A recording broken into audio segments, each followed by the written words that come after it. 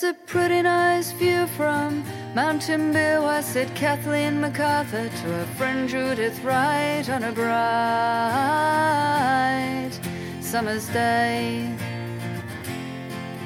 And I don't know about you, but my greatest fears are that someone will take all this beauty away. So let's fight, oh, let's fight for it, I say.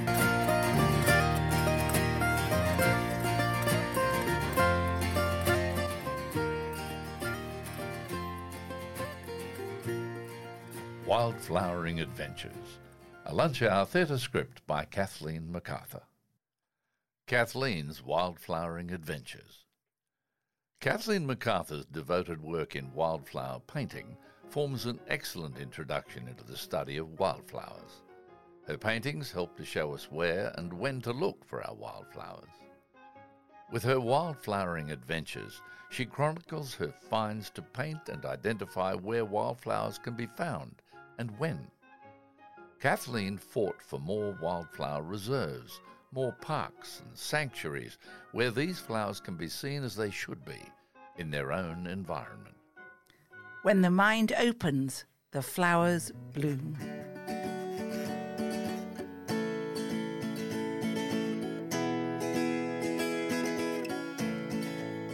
This land is your land, this land is my land. From the Glasshouse Mountains to Fraser Island, from the Blackhole Range to the Golden Beaches.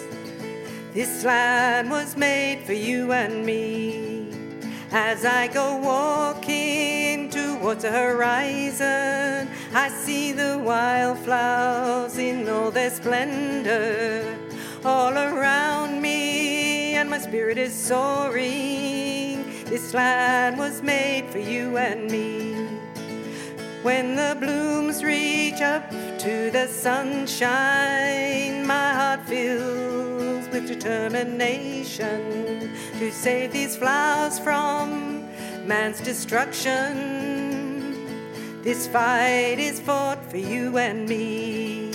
This land is your land, this land is my land. From Calandra beaches to Nambour town, from Mooloolah Valley to the mountain lakesides. This land is made for you and me. This land is made for you and me. There have been great changes in our environment, so it is no longer possible to go wildflowering so rewardingly. Douglas Stewart's poem nicely symbolises January in southern coastal Queensland. Flowering bloodwoods. There is a wave you cannot see, and it goes foaming over the ridge, from bloodwood tree to bloodwood tree, splashing the mountain tall and huge. The wave, how fiery sweet, like melted songs of mountain thrushes, like searing dew, like burning creeks, it swirls around me as it rushes. To leave that flowering edge of foam tossed high upon the skyline where, still glittering when the wave goes home, the creamy blossoms cool the air. On the first day of the year, the first flowers Kathleen saw were on the bloodwood tree outside her bedroom window. The birds have known for days, broadcasting the fact before scent or sight, from the sweet singing brown honeyeater to the raucous, brilliantly coloured greenie, from the dainty eater to the scatterer of torn and broken blossom. The birds come for the bloodwood season. I started my wildflower adventure in a 25-yard radius of Midiam, my home at King's Beach. It gladdens my heart to discover several wildflowers on this New Year's Day. Kathleen's first discovery is the Valleya, common name, wild pansies. This little pansy grips firmly to the clay and snuggles against the base of the children's swing. It is most lovable because, being small, it is one of the very small children's choices. The next discovery is Madania, with the common name of lawn lily. Don't be fooled by its delicate appearance. great toughness is needed to survive the onslaught of the Victor lawnmower. This little bit of nonsense is brought in here to add gaiety to the season, written by Geoffrey Dutton. A little man sat by a quandong tree, poor little man in a quandary. He said, "In my new philosophy, I'm all up a wattle. What's the matter with me?" Little man, I said, any fool could see you're not up a wattle, but up a corrajong tree. Oenethra drumundii, common name beach primrose. This flower will bloom right through summer, where there is loose sand on the beach or in the shifting dunes behind it. I love its vibrant yellow in a setting of soft grey-green leaves. It is in tune with our seascape. The beach primrose is fun to watch. The buds open with movement and pause. Movement and pause. Kathleen's last discovery was Pimelia linifolia. It's commonly known as rice flower, the favourite of all children and the companion of the wanderer in all seasons. As testimony to the love we have for it, the Pimelia has many common names. To many it is rice flower, and to others, queen of the bush, bread and cheese, buttons, and even pin cushions. It's the 2nd of January, and Kathleen is off to the wildflower plains of Curramundi. It seemed bare of blossoms, but flowers were there, hiding from the cruel midsummer sun, reflected to twice its strength by the still surface of the lake and by the white sand. I spied, tucked under whatever could give some shade, a pink grevillea, a dianella. Amongst them were some wild carrots. I remember one day little Hughie came home with a fistful of white tubers and a face full of joy. "You can eat them!" I could see a small showing of the smelly beronia, or more vulgarly named kangaroo pea, some wedding bush too, and always everywhere at any time, the constant Pimelia. There behind the dunes, with a wide, lonely plain in front, the Blackall Range beyond, the sound of the sea lost, no wind, and not a soul in sight. Some elusive thought kept Kathleen there, despite the mosquitoes. I waited, and at last I knew I had lived this moment before, when reading this poem from Judith Wright. Sandy swamp. From the marble-dazzling beaches or the tame hills where cattle pasture, the eye that ranges never reaches the secret depth of that storm cloud, the bitter and thorny moor that sets its bar between hills green and seas glitter. Who walks this way then?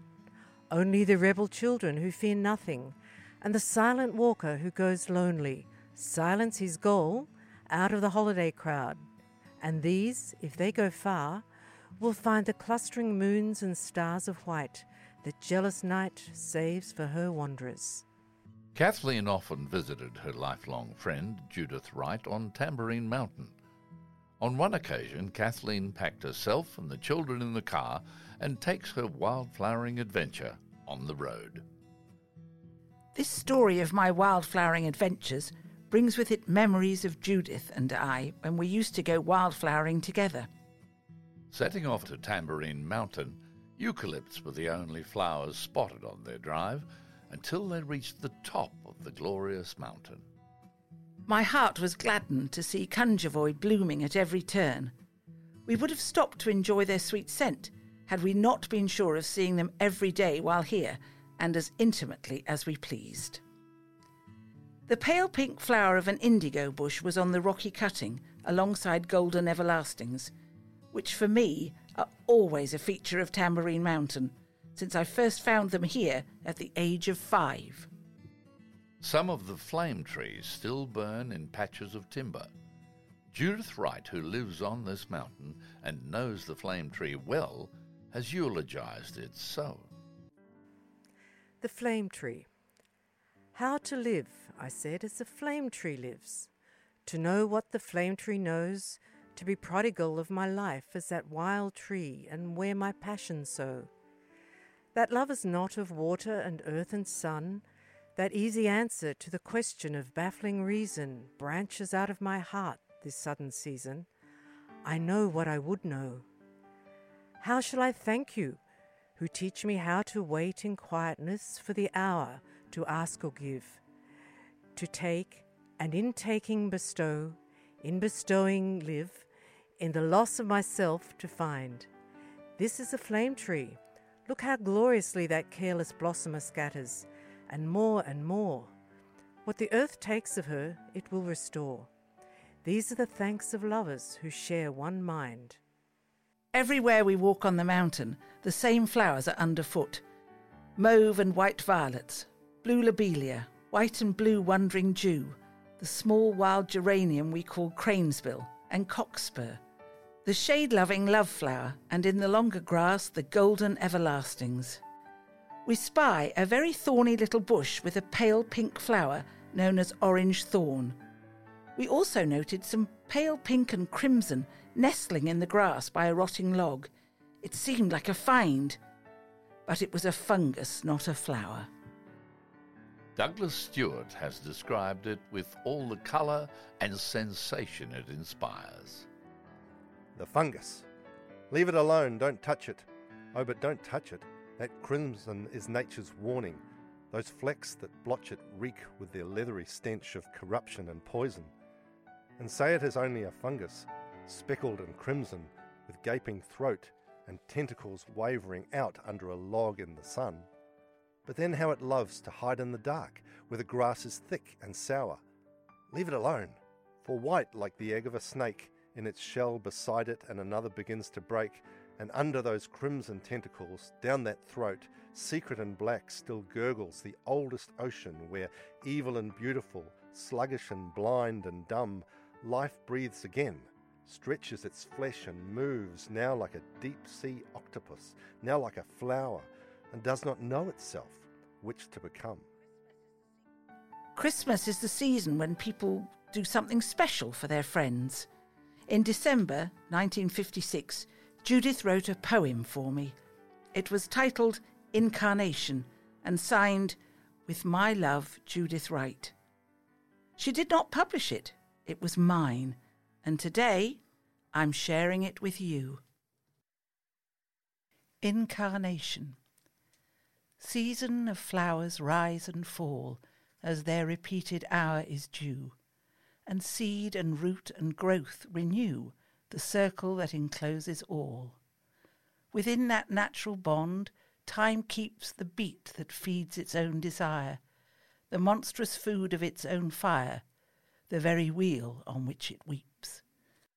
And yet these flowery seasons bear the dying stars of time and earth that bless the dung of death and birth and touch us into love and fear. Above us tower the perfect skies, eternities the angels share. But nearer than those fields of air, these mortal faces bless our eyes. And there are men grow tall for God, and some shrink dry with power and lust, and some whom cried and time sent mad, but all men love because they must. The beauty made to glance and part, to spring in hope and flower, and pass they watch as in a looking-glass, bright figures of the living heart. I hear the fountains at their praise, I see the pure and perfect light, too brilliant for my time-bound sight, too everlasting for my days. I wince and fail before that sun, not being made to bear the flame of the unknown, unspoken name that is too great to think upon. Yet flowers that wait your turning day, the sweet recurrence of your eyes has made me dream of one whose birth might clothe the very light in earth. The word earth's language strains to say, the source of fire in human clay, whom earth was made to realize. From Kathleen MacArthur and her poet friend, who saw an injustice and fought till it ended. It's time, yeah, it's time for hope to return. She was a wildflower woman, saving Australia one flower at a time. She had fire in her heart, and now she's lit one in mine. She was a wildflower woman, saving Australia one flower at a time. She had fire in her heart, now she's lit one in mine. Yeah, she's lit one in mine.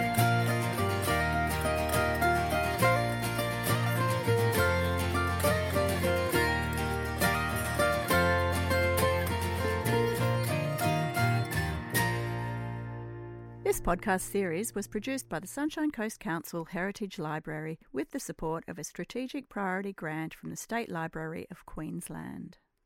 This series was produced in 2022 and may not be reproduced for any commercial or non-commercial interest.